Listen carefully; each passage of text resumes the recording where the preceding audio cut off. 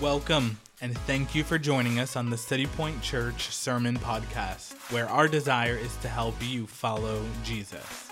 We are so glad that you are here, and wherever you are listening from, we believe that God has something in store for you through today's message. Well, take your Bibles. That's our family talk. We're moving out of the living room now, and we're moving into the auditorium here, the worship space. And we are going to turn our attention and turn our gaze to God's Word.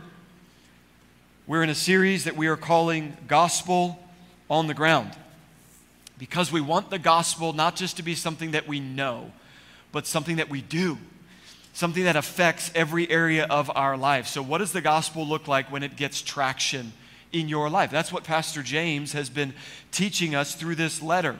This letter has been written to first generation, first century Jewish Christians. Think about this. There had never been Christians before this group of hearers that's receiving this letter, because Jesus hadn't been raised from the dead. This is like the first group of people that put faith in the risen Christ. And so this gospel is brand new. We've had like 2,000 years to kind of figure it out and flesh it out a little bit. This was brand new for them. This way of relating to God was something that they had never experienced before.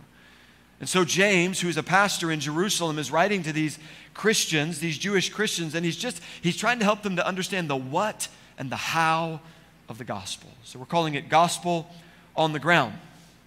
The title of this particular message is called Gospel Flourishing. Gospel Flourishing. Now, do I have any green thumb people in here today? Any green thumb people, like everything that you plant sprouts? Nobody? 1.5. Okay, good. Then we need this message. We need some flourishing in our life. So whether or not you are a green thumb person, right? The desire that you have when you plant something into the ground is that it's going to grow. Nobody plants seed and is like, you know what, I don't really care whether or not that comes out of the ground. Like, you wouldn't have even planted it. You wouldn't have really cared to take the time to do that. Amy, she didn't raise her hand, but she's got a green thumb. I think she's got a green thumb. She's always been a gardener. She's always had a garden ever since we were first married. At our first house, we had a little raised flower bed in the backyard. It wasn't very much, but she went back and she tilled it and she planted it and she watered it and she saw a harvest from that. We moved to another house across town. We had a little bit more acreage there, and I built 2 raised garden beds for her, and she worked those gardens and she irrigated those gardens. Then we moved here to Chandler, to the Phoenix area. And she's got a little patch in the backyard that she's worked, and she's watering it, and she's weeding it, and she's giving attention to it. But here's the thing, her gardens have always been desert gardens. Where we lived in Southern California was a desert. Now we're in a desert. We visited her family in the Midwest a couple of years ago, and she's got a sister there in Iowa, in Des Moines, just outside of Des Moines, Iowa. And I remember one day she's like, yeah, I planted a garden. I haven't really paid much attention to it. It's in the backyard. So we go out to this garden in the backyard, and it is just like overflowing with luscious fruit. Because you know what happens in Iowa that doesn't happen as much in Phoenix? This stuff falls from the sky that's wet. It's called rain. Like, you don't hardly even have to try, it seems, in the Midwest. You just kind of throw the seeds out there, and the rain comes, and like all of a sudden there's these luscious red tomatoes. But again, it doesn't matter if you're planting a desert garden or a Midwestern garden that's got rain coming down from the sky. When you plant a garden, you expect fruit. You expect that it's going to grow. You want it. You desire for it to flourish and for it to grow. God has planted the gospel into you. We learned about that in verse 18 last week. The gospel's been planted. And you know what God desires to see in your life? Flourishing. God doesn't plant gardens that he doesn't expect and intend to see flourish and grow. So what we're going to see in our text today in James chapter 1 is how God flourishes the gospel in your life, the means by which growth takes place. I want you to see it with me. Look at chapter 1, James chapter 1. We're going to be in verse 19. We're going to read down through verse 25, so a little bit of a lengthier passage today. James 1:19, he says, "Know this, my beloved brothers," or brothers and sisters, it's a generic term. "Let every person be quick to hear, slow to speak, slow to anger. For the anger of man does not produce the righteousness of God. Therefore, put away all filthiness and rampant wickedness, and receive with meekness the implanted word, which is able to save your souls. But be doers of the word, and not hearers only, deceiving yourselves. For if anyone is a hearer of the word and not a doer, he is like a man who looks intently at his natural face in a mirror. For he looks at himself and goes away and at once forgets what he was like. But the one who looks into the perfect law, the law of liberty, and perseveres or continues, being no hearer who forgets but a doer who acts, he will be blessed. He will be fulfilled and enriched in his doing. Here's the big idea that sits over top of this text this morning. Gospel flourishing happens when I respond properly to the word. Gospel flourishing in your life will begin to happen when you respond properly to the word. So the question becomes, well, what are those proper responses to the word whereby I can grow and flourish? That's what we want to look at today. I don't know if you ever had in school your teacher, maybe you took a test and they said to you, okay, we're going to grade the test, but we're going to do it a little differently today. You're going to grade your own test. I always loved when the teacher did that because there was no shame in maybe how poorly I did on that test. So we're going to do some of that today. We're going to do some self-grading before we dive into this text. I want you to grade yourself. I want to ask you 3 questions, and I want you to grade yourself based on these questions. The first question is this. On a scale of 1 to 10, how would you grade your current relationship with God? Now be honest. The only wrong answer is a dishonest answer. How would you self-grade yourself on your current relationship with God, scale of 1 to 10? If you're on the 10 side of that scale, you wake up and have coffee with the Holy Spirit every morning. The Shekinah glory descends with your alarm clock and wakes you up. Maybe that's you. Maybe you're like a 7 or an 8. You're like, it's strong, it's good, but there's obviously there's room for growth, there's room for improvement. Maybe you're here today and you're down towards that lower end. You're a 3 or a 4, and your faith in God is starting to feel like duty, obligation. You look at other people and you think, man, God's working in their life, but I don't know that God's really doing much in me. Maybe you're starting to feel like you're wilting, or maybe you're even all the way down and you're at that 1. You're just barely on the scale. You've got your fire insurance, your get out of hell free card. You know that you're a follower of Jesus, but that's about it. There's nothing much going on there. How would you grade yourself? That's my first question. My second question, and again, this is just you. What direction is that relationship moving? If you're like, okay, I'm a 6, okay, that relationship isn't static. It's moving a direction. There's either a deterioration away or there's a growth towards flourishing. So what direction is it moving? And then my third question is, what's moving the dial? What's influencing either the growth or the deterioration in your life? Now, my point of that self-grading exercise is not to make you feel bad about where you are or where you would like to be, but for you to understand that God wants to see growth in your life. God wants you to flourish. He doesn't plant gardens that He doesn't intend to see flourish. And so He has planted the seed of the gospel into you, and He expects and desires to see that grow. And so what He's going to share with us today through Pastor James is the means by which that flourishing takes place. And it is the Word. It is the Word. So gospel flourishing happens when I respond properly to the Word. So what are the proper responses to the Word that lead to gospel flourishing in my life? That's what we're going to study today. There are 3 of them. 3 proper responses. If you're keeping notes, you can write these down. It's going to look like this. I respond properly to the Word when, number 1, I give it entrance. I give the Word entrance. Look at verse 19. He says, know this, my beloved brothers. Let every person be quick to hear, slow to speak, slow to anger. For the anger of man does not produce the righteousness of God. Know this. Well, know what, James? He's referring back to verse 18. Look at verse 18. This is from last week. Of his own will, of God's own will, he brought us forth by the word of truth, that we should be a kind of first fruits of his creatures. Knowing this, knowing that God has birthed you, that phrase, brought us forth, is the birth. It is the new birth that takes place when the gospel is planted in you. So knowing that God has brought us forth by new birth, let every person be quick to hear and slow to speak and slow to anger. God wants growth in your life, this salvation, this new birth. One scholar put it this way: James is wanting us to move from new birth to new life. God doesn't just plant the gospel and then leave that seed. He wants that seed to grow and he wants that seed to flourish. But you've got to give it entrance. You have to have the right attitude. You'll have to just let it in. You got to let it in. And it really is all about your attitude towards the word. Do your kids, if you've got kids this morning, or maybe your grandkids, do your kids ever have a bad attitude? Is it just mine?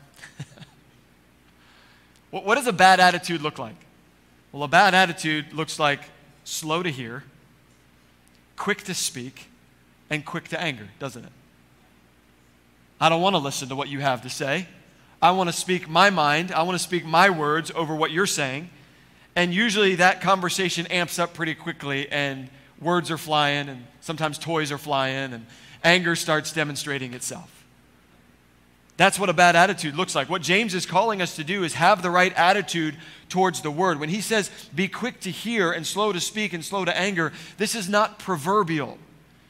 This is the word and my attitude towards the word. Now, other scriptures speak of that proverbial communication and how we should respond to other people, but this is specifically speaking of the word. I'm to be quick to hear the word. I'm to be slow to speak against it, and I'm to be slow to get angry at it. Do you ever argue with God? You ever have a bad attitude with God? You ever read his word and you're like, you know what, God, I'm not sure about that one. I don't really know if I'm good with that one. Can we talk about this a little bit? James is saying, slow down. You want to have the right attitude. You've got to give the word entrance into your life, possessing the right attitude towards it. Why? Because a bad attitude, the wrong response, doesn't produce flourishing. Look at what he says in verse 20. The anger of man does not produce or does not accomplish, notice the next phrase, the righteousness of God. Now, what is that righteousness? If you're a student of the Word, if you've dug into the book of Romans, you know that Paul, who's another writer in the Bible, talks about our right standing with God, the righteousness that we have because of the work of Jesus. We are justified before God. That's not this righteousness. As a matter of fact, Paul hadn't even written the book of Romans yet. James does not have Paul's righteousness in mind. James has Jesus' righteousness in mind. Sermon on the Mount. Matthew chapter 5, I'll put it on the screen here. Jesus says, blessed are those who hunger and thirst, there it is, for righteousness, for they shall be satisfied. A few verses later in verse 20, for I tell you, unless your righteousness exceeds that of the scribes and Pharisees, you will never enter into the kingdom of heaven. So he's not speaking of a positional righteousness before God. He is speaking of a life that is a reflection of the good character of God. And so anger does not produce the kind of a flourishing life that is a reflection of the character of God. Right living, if you will. So if you want to flourish in your relationship with God, you've got to let the word in. You got to have the right attitude. You're not resisting it. You're not trying to speak over it. You're hearing it. You're receiving it. You're letting it in. Just like a plant needs to allow the sun in order for there to be growth, you have to allow that exposure to the word. So let me ask you this morning, what habits do you have in your life that allow the word in?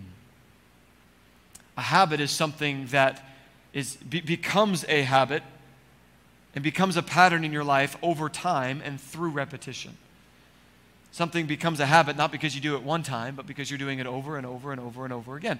So what habits in your life are allowing the word entrance into your life? Preaching allows the word in. I would call this proclamation. Preaching is pretty unique. There are very few venues and situations that you will be in when someone will stand up and do what I'm doing. It is the proclamation. It's been called truth on fire. Preaching. That is one way to let the word in. There's another way, life groups. I call this integration. Integration. This is where the word has been proclaimed. There's been the proclamation on Sunday. Now we're going to sit around in a smaller group on a Wednesday night or a Thursday night or a Monday night, and we're going to integrate it. We're going to work it in a little bit. We're going to tease it out. We're going to ask some questions. We're going to make application. Then there are podcasts and books. I call this explanation. Men and women who are theologians of the word, and they can take you really, really deep. Are you consuming content that gets below the surface? Explanation. And then number 4, there's personal study. I call this meditation. Your personal study. And let me just say that nothing replaces you meditating on the Word of God. Now, the world defines meditation as emptying your mind. That is not biblical meditation. You are not sitting down and meditating and emptying your mind. You are sitting down and filling your mind with Christ and His truth and His Spirit and His gospel. Meditating on the Word, just soaking in it. What are the habits in your life that are letting the Word in? Could I give you maybe some advice when it comes to your personal study, your personal time in God's Word? Number 1, determine a time. When? When's it going to happen? When are you going to sit down and get your eyes on the Scriptures? It doesn't have to be a lengthy amount of time, but there needs to be a time. Maybe it's in the morning. Maybe it's on your lunch break. Maybe it's in the evening. There's not a right time or a wrong time. There just needs to be a time. So determine a time. Then number 2, determine a place. There's something about a habit when you just go to the same chair or the same desk or the same spot or the same coffee shop over and over and over. It just helps to produce that habit in your life. When I sit in this chair at this time to open the Word, I'm creating a new spiritual discipline in my life. Determine a time, determine a place, and then determine a plan. You got to have a plan. You might use the YouVersion app, which is a great resource. You might find a Bible reading plan. You might determine a little bit of the Old Testament, a little bit of the New Testament. You might just sit in the Gospels. There are plans that you can incorporate that will help you just to know what you're going to do when you sit down. Because if you don't have a plan, you kind of sit down and the Bible's a little daunting. It's like, man, this is a big book. Where do I start? And if every day you just sort of open up and like point and read, you're just kind of dropping in. You're just kind of like parachuting in out of nowhere. And you're not going to have as much context and understanding, and you're probably going to get discouraged. So get a plan. Determine a time, determine a place, determine a plan. And then if I could encourage you from James, slow down. Be quick to hear, slow to speak, slow to anger. Sometimes the word is confrontational. Sometimes the word kind of gets all up in our business. Sometimes the word reveals some stuff that we've been hiding in the dark, and it brings it into the light. Respond properly to it. I don't know if you've ever locked yourself out of your car or out of your house, but that's a pretty humiliating experience, isn't it? Like, I own this car, and my keys are on the inside, and it's locked. I can't even get into what I own. This house, like, I pay the mortgage, I pay the rent on this place, and I can't even get into it. I look like a thief climbing through a side window. It's humiliating and it's discouraging. Understand that when God planted the gospel in you, He now owns you. Verse 18, by His own will, He brought you forth by the word of truth. That is the word of the gospel. Listen, don't lock out the word. Let the word in. Give it entrance into your life. If you're just thinking, man, I want to flourish, I want to grow, I've not been seeing that in my life, where do I start? Start with just letting it in. And then number 2, I respond properly to the word, not just when I give it entrance, but then when I, number 2, let it cultivate. When I let it cultivate, when I let it go deep, take root, germinate. It's not just a surface reading. It's not just I check something off a list of things I need to do, but no, I want to sit in this. I want to soak in this. I want this word to start getting into me. Look at verse 21. This is what happens when it starts to cultivate. Therefore, put away all filthiness and rampant wickedness, and receive with meekness the implanted word which is able to save your souls. So first, you've got to clear the soil. You got to clear the soil. He says, put away all filthiness and rampant wickedness. Now, there is an already not yet tension in this truth that James is communicating to us this morning. Already, Christ has once for all died for our sins and removed it. You are clean, you are pure, you are holy. But there's also this not yet tension where we are growing and we are being sanctified and we are becoming more and more who we already are. And so, yes, all of the wickedness and all of the filth of our past and of our sin has been removed, and yet in the day-to-day, we're still kind of picking up some of the mud from the world on our shoes. And so there is this responsibility to work out what God has worked in. One of James's contemporaries, Peter, said it like this, and this word is the good news that was preached to you. Then he says, so put away all malice and all deceit and hypocrisy and envy and all slander. This is the clearing of the soil. It's the removing of the weeds. It's the removing of the rocks that would get in the way. Allowing God to do a deep work in you of purification. He kind of mixes metaphors here. He's talking about gardening and planting, and all of a sudden he kind of goes into the dressing room and he says, take off this garment, is essentially what he's saying. Put away means to take off an article of clothing. The filthiness that he speaks of, that noun is the same adjective form found in chapter 2, verse 2, when it talks about the soiled garments of the poor. The filthy clothing, take that off. Then he says the rampant wickedness, which is the overabundance of moral depravity. And if the word is not taking root in your life, maybe it's because there are some weeds and some rocks that have taken root. And so allow the word not just to come in, but then allow it to cultivate and allow it to remove and allow it to sanctify and allow it to reveal some of those things to you that the Spirit of God wants to continue to change. And then, he says, allow the word to be planted. Receive the word that has been planted in you. Look at what he says. This is really cool, verse 21. Don't miss what he's saying. Verse 21, right in the middle, he says, receive with meekness the implanted word. Now, is he talking to believers or unbelievers? Believers. He's telling believers because you can't be an unbeliever and possess the implanted word. He's speaking to believers and he's saying, I want you to receive what has already been planted. In other words, I want you to appropriate this gospel. The gospel has been planted in you, but I want you to let it take root and start to cultivate and start to change you on the inside. Let me explain it a different way. Americans collectively have $21 billion of unused gift cards. It's a lot of money. Maybe you've got some of that money in your wallet right now. $21 billion of unused gift cards. That means somebody went out, purchased a gift card, gave it as a gift to you or to somebody else, and it went unused. Understand that the gospel has been purchased. It has been freely given, but are you using it? In other words, are you receiving it? Are you appropriating it? Yes, you have it. I'm not implying that it can be lost. Yes, you have it. It's been planted in you. Verse 18, God did that of his own will. But are you letting it cultivate? Are you letting it change you? Are you letting it shape the way that you live?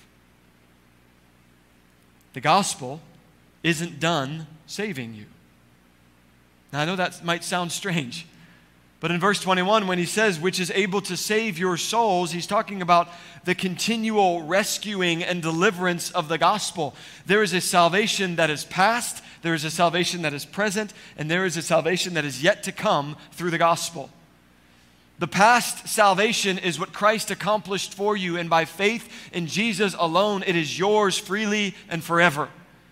There is the continual salvation today that the gospel is continuing to work out in your life. And there is the one day eschatological truth that Jesus is coming again to save you and to rescue you from the very presence of sin. This is the gospel which is able to save. But you've got to have the right attitude towards it. You've got to want it. Look at what he says there at the end of verse 21. Actually, it's right in the middle. He says, receive with meekness. Contrast this attitude of meekness with the attitude from verse 21, or from verse 19. When someone is not being quick to hear and slow to speak and slow to anger, this is the right response, that of humility, that of meekness. Not just letting it in, but then giving it entrance to begin to cultivate. And here's the reality. You're going to have to recognize your need for the word, and then you're going to have to surrender to its work in your life. It's not enough to just hear it. You've got to say, okay, God, what you said, I'm going to let it sink deep. I'm going to let it start to change. I'm going to let it start to transform me. So if you want to flourish, which God desires that in your life, but if you want to flourish, you have to let the word take over. You got to let it take root in your heart and in your life. In Matthew 13, there is a parable there that Jesus shares of the sower. And that sower, there are 4 different responses to the seed that is sown. Some of that seed falls on the path, and the birds come along and they snatch it away and they eat that seed. Some seed falls on the rocky ground, and because there's no soil there, it's not able to take root, and the sun comes and it scorches it. And some seed falls among thorns, and it begins to sprout, and the thorns kind of choke it out. It's not able to really flourish. And then other seed falls on good soil, and it does take root, and it does germinate, and it starts to grow.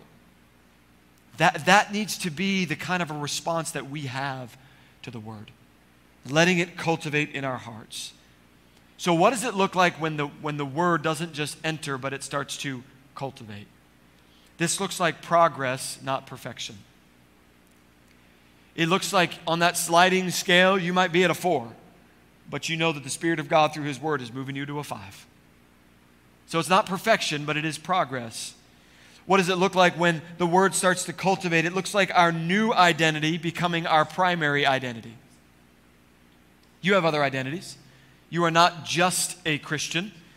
You might be a husband or a wife or a parent or a student or an employee. You have other identities, but when the gospel takes root and then starts to cultivate and flourish in your life, your identity as a child of Jesus becomes the primary identity, and it sits over top of all the other identities. When the gospel starts to cultivate, you begin to see a realigning of priorities around God's priorities, around His mission. Now, your attendance here at church is because you want to get underneath the Word and you want to hear it and you want it to take root in your life. And your generosity is now because you want to be a part of moving the mission forward through the local church that God has brought you into. And now you are looking for ways to share your faith because now the gospel priorities are your priorities. When the gospel starts to cultivate and the word takes root in your heart, it is inside out transformation. No one's making you do it. It's the Spirit of God within you that's changing those desires. There are different ways that you can receive someone at your front door. Maybe you've had one of those salesmen come by. They tend to be solar, or they tend to be the bug man, or they tend to be wanting to give you windows. And you know what the amazing thing is? They're always working in my neighborhood. Like, hey, we're working in your neighbor's yard, and we want to do it in your yard too. I'm thinking, I haven't seen your truck in the area, but okay. How do you tend to receive the salesman when the salesman comes to your front door? You might not receive him at all. How many of you are thankful for those metal screen doors that like they can't see you, but you can see them, and you can leave it closed, and you say, no, thank you. Not interested. There's a hesitation to receive the salesman at the front door. That's one way to receive someone. How about when a guest comes to your house? How do you receive them? They knock on the door. You're expecting them. You open the door. You greet them. You welcome them in. You probably have some food that's prepared because you knew that they were coming. There's certain etiquette maybe that a guest would have. They stay for a little while. They eat. They might hang out with you a little bit after the meal, but then eventually they're going to leave. They're not going to wear out their welcome, and you thank them and they leave, and that's kind of how you receive a guest. But then there are friends. And you receive friends differently than you receive the salesman, and you receive friends differently than you receive the guest. As a matter of fact, oftentimes the friends don't even knock. Like, it would be offensive for a friend to knock. Like, just come in. Like, what are you doing knocking? And then you don't have any food prepared because you weren't expecting them to come, but you don't need to have food prepared. They're going to go make something. They're just going to go rummage through your cupboards. They're going to find your mac and cheese, and they're going to throw it on the stovetop, and they're going to make themselves some food. And then there's not really any etiquette. Like, they can stay as long as they want. They can leave when they want. They came when they wanted. Like, they didn't even tell you they were coming. How do you receive the word? Do you receive the word like that salesman?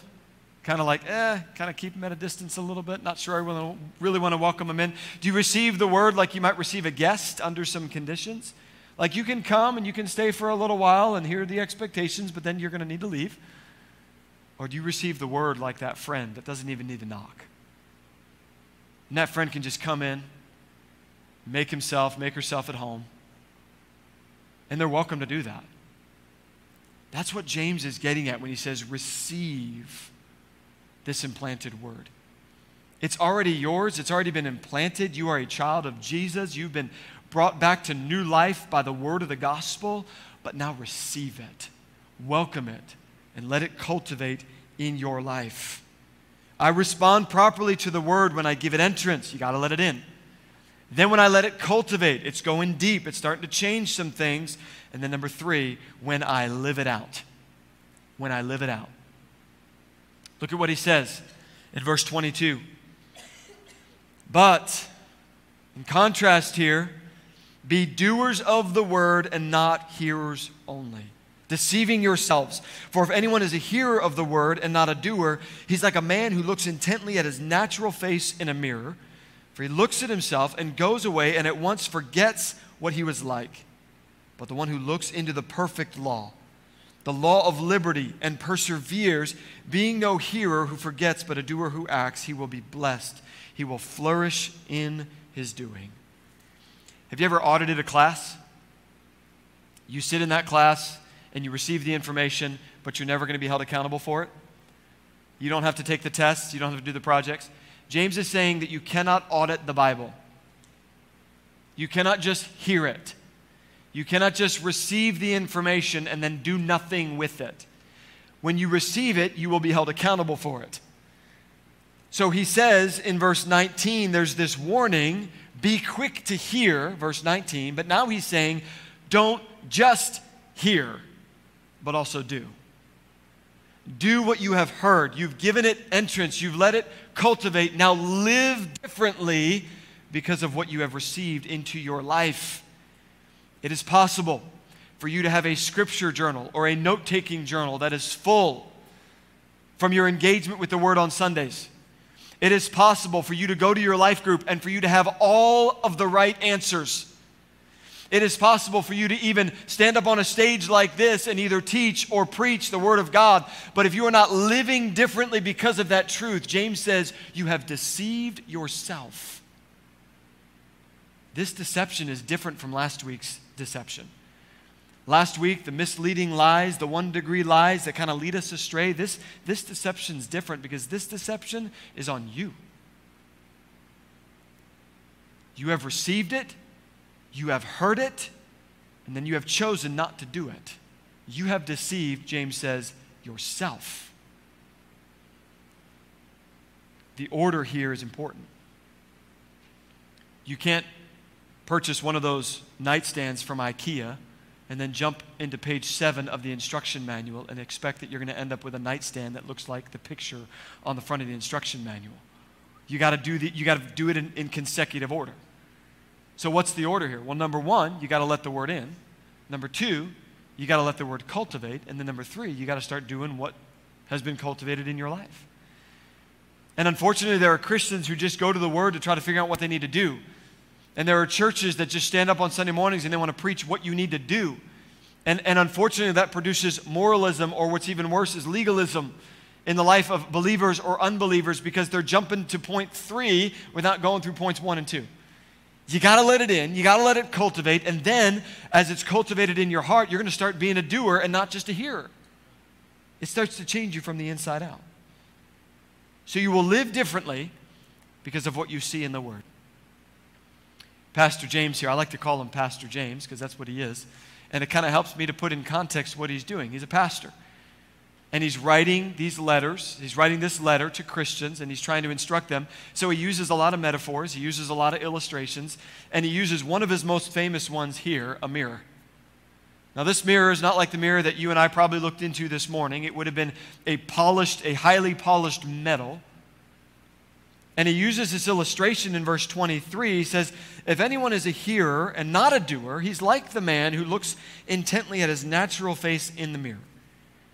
For he looks at himself and he goes away, and at once he forgets what he was like.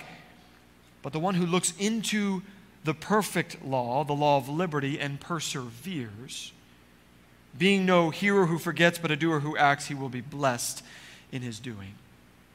So the mirror, you look into the mirror. What do you see in the mirror? He calls the law the perfect law of liberty. It is the law, not the Mosaic law, but the teachings of Jesus' law. It is perfect because it reflects the very character of God. And it is the law of liberty because it is the law of freedom. I don't have to. I get to. I want to. And so the point here of this illustration, there are two scenarios. The one guy looks in, he sees himself, and then he leaves and he forgets what he saw. The other guy looks in to the mirror, the perfect law of liberty. He sees what's there, and then he leaves and he continues in what he saw. Now the point is not what the man saw when he looked in, either his natural face or the law of liberty. And the point is not even how he looked in, because there are two different verbs describing the way that this looker looked into the mirror. The point is what he did with what he saw. That's the point. Did he see something and then leave unchanged, or did he see something and then go live differently because of what he saw? So if you want to flourish, you have to let the word in and you have to let it change you. And you've got to read the perfect law of liberty the right way. There are two different ways that Christians approach the Bible. Two different ways. The first way is that they read the Bible to see all that's wrong with them, all that's messed up with them, so that they can go and fix it. So they look into the Bible and they see all these things that are wrong and say, I need to fix these things and I need to go do that. That's the first way that Christians read the Bible. The second way that Christians read the Bible is they look into the Word and they see the gospel that is the good news of Christ and all that He has affected for us and changed for us, and then they go live a different subsequent life because of the new identity that they have in Christ. One is all up to me, the first way, and the other is all up to Christ, the second way. And based on the size of this room and the number of people in here, I would venture to say that some, if not many of you, are reading the Bible the wrong way.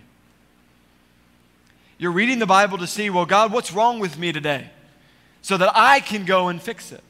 Rather than looking into the gospel word that God has given to us and all that Jesus has accomplished for us, the good news of what He has done, and then the life that I am to now live as a reflection of that new identity. One is good news, the other is bad news, because it's all about you. And I've heard messages preached. Goodness, I've heard messages preached. And they've used this illustration. And some preacher will get up and he'll say, you know, you got to look into the Bible.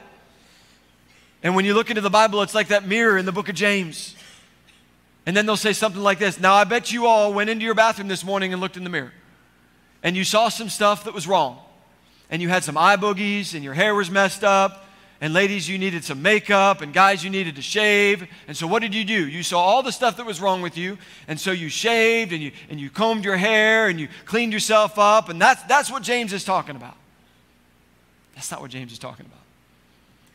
He's not saying go into the Bible and look at all the things that are messed up with you. He's saying look at the Bible, look at the perfect law, and see yourself through the reflection of the gospel. Look at what Christ has already changed. Look at who Jesus has made you to be, and now live differently according to that. It's not about you going and cleaning yourself up. It's about realizing that Jesus has already cleaned you up. So be who you truly are in Christ. See the new person that Jesus has made you to be, and then live differently because of Christ's change. Now, are you going to see some things that are wrong? Yeah. Are you going to see some things that you should start doing? Yeah. Are you going to see some things that you should stop doing? Yeah. But it's all because Jesus has already changed everything. Not because you need to go and clean yourself up because of all the messed up things you saw when you looked into the mirror. And that obedience will produce a radically flourishing life. And maybe you don't feel like your life is flourishing, even though you are reading and trying to do the Bible, because you're reading it the wrong way. And all the focus and all the attention is on you, rather than on Christ and the good news of his gospel and the new identity that he has planted into you. So this is that big idea.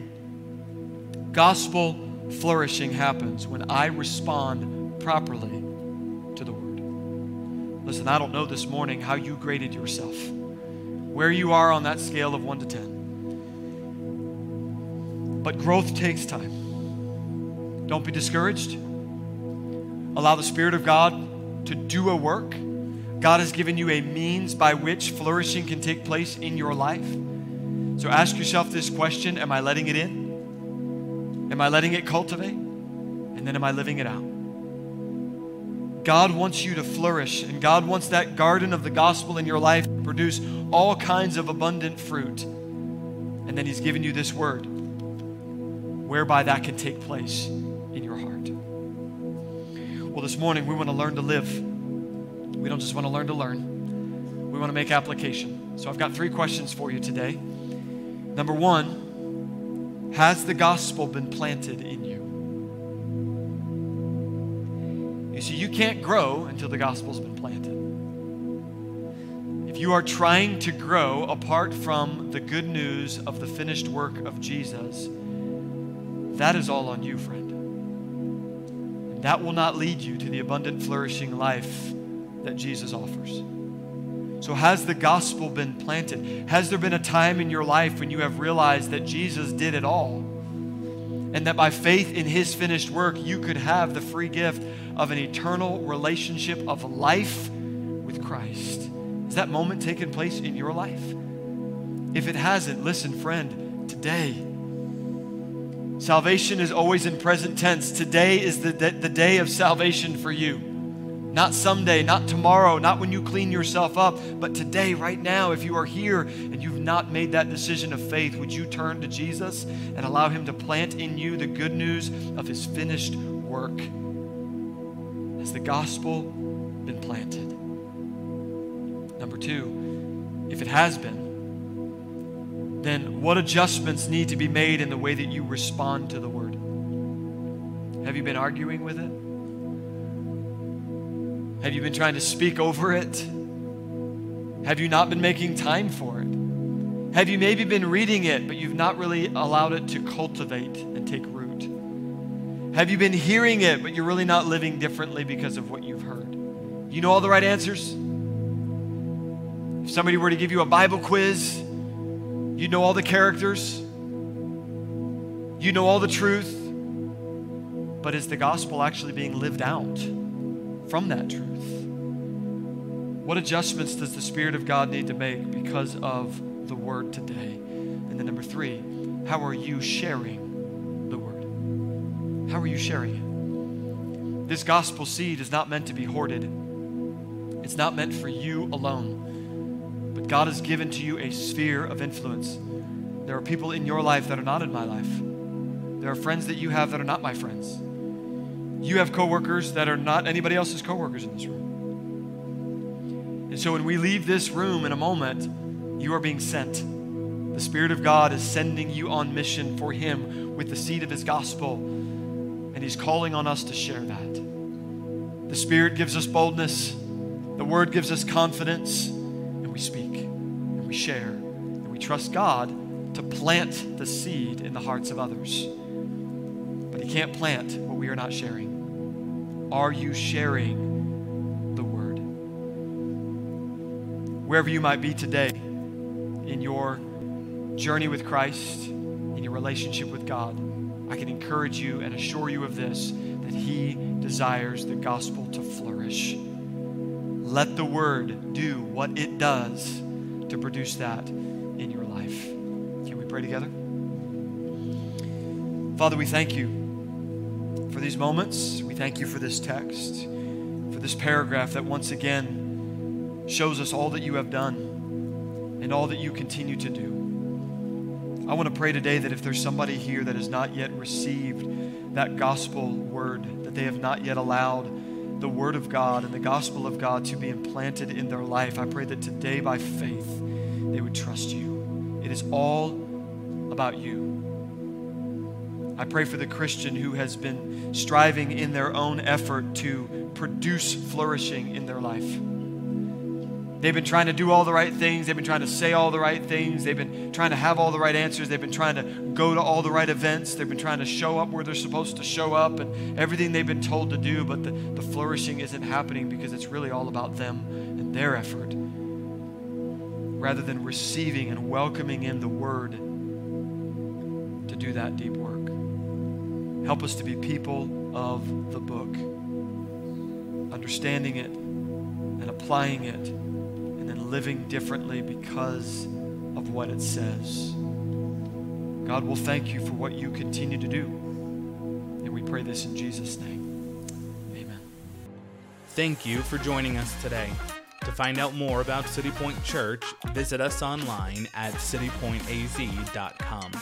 You can also find us on social media at citypointaz. Be sure to leave a review, subscribe, and share this podcast with your friends. Now, from us here at City Point Church, go seeking to live on mission for the glory of God with this truth stamped over your life, that you are loved.